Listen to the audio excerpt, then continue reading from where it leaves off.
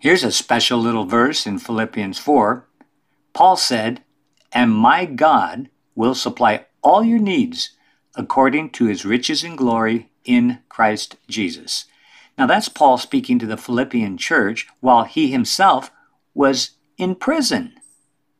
Now this is a wonderful promise, or should I say a wonderful sounding promise. But what does it really mean? What exactly is being offered? What are the needs Paul promised his God would supply when he said, "My God will supply all your needs according to his riches and glory in Christ Jesus"? Did he supply all of Paul's needs? Let's look at this and ask the question, what is being offered? Is it the easy life? Has the Lord promised an easy life? A life of comfort in the paradise of Eden, where all my needs and a whole lot more are always and fully met, with no effort or exertion from me? A life without work, rules, sin, or death, and days filled with fun and unfettered freedom? No misunderstandings, no disease, no pain? Is this the kind of life God guaranteed me? Of course not. Utopia existed on earth for a brief historical moment. Then Adam and Eve ate the forbidden fruit. So clearly, all my needs is not a promise for an easy life. Well, could it be a life of relative ease?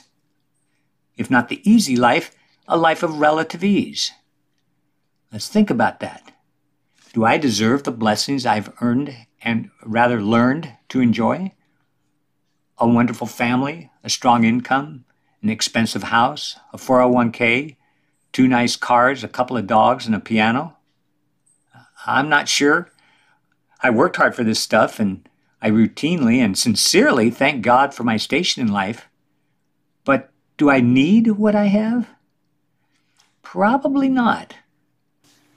I find it somewhat difficult to believe that maintaining my life of relative ease is what Paul meant when he promised God would supply all my needs.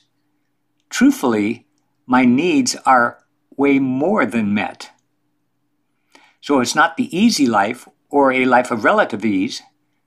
Could God have promised through Paul a stripped-down version of the good life? Let's think about that. What if it was just me and God in the bare essentials? Enough food, but no salt or dessert. Water, but no soda, beer, coffee, or Gatorade. Air to breathe, a bed to sleep on, a roof to sleep under, and that's it, nothing more. No family, no vacations, no television, no toys, no extras. Would I be content with only my basic needs? Would I acknowledge that God has supplied all my needs according to his riches and glory in Christ Jesus? Or would I begrudge the absence of portions of the good life? I think I know the answer. What if there was real suffering involved? What if some of the absolute essentials were taken away from me for even a day or two, and I was forced to go without a meal, sleep in the street, or endure physical abuse? Could God possibly be credited for anything good at all in a situation like that? Paul lived that way. As I mentioned earlier, he wrote those words from prison. And yet he still claimed from his prison cell, "I have learned to be content," Philippians 4:11. Would I be as accepting and content? What if I had nothing left? What if God took it all away and even survival was not a realistic option? I watched my wife slip into the hereafter on her ambulance gurney 7 short years ago on August 30th, 2015. Her brief 50 years vanished in the time it took to exhale her final breath. Can I say that God did not supply my dear wife Adonica's needs right up to and including the last moment of her life on earth? In truth, I have no idea what my needs are. Thankfully, God does, and I can trust him to supply them according to his riches, that is his plan, his way, his timing, and his purpose.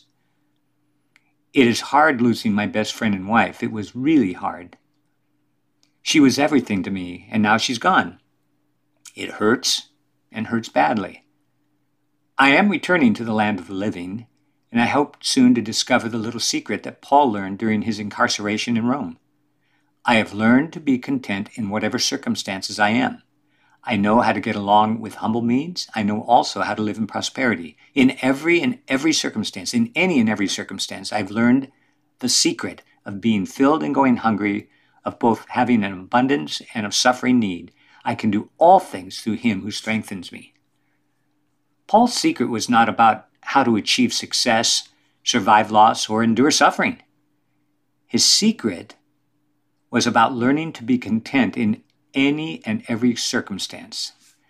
I desperately need God's grace to earn that little secret so that I can believe in any and every circumstance that my God will supply all my needs according to his riches and glory in Christ Jesus.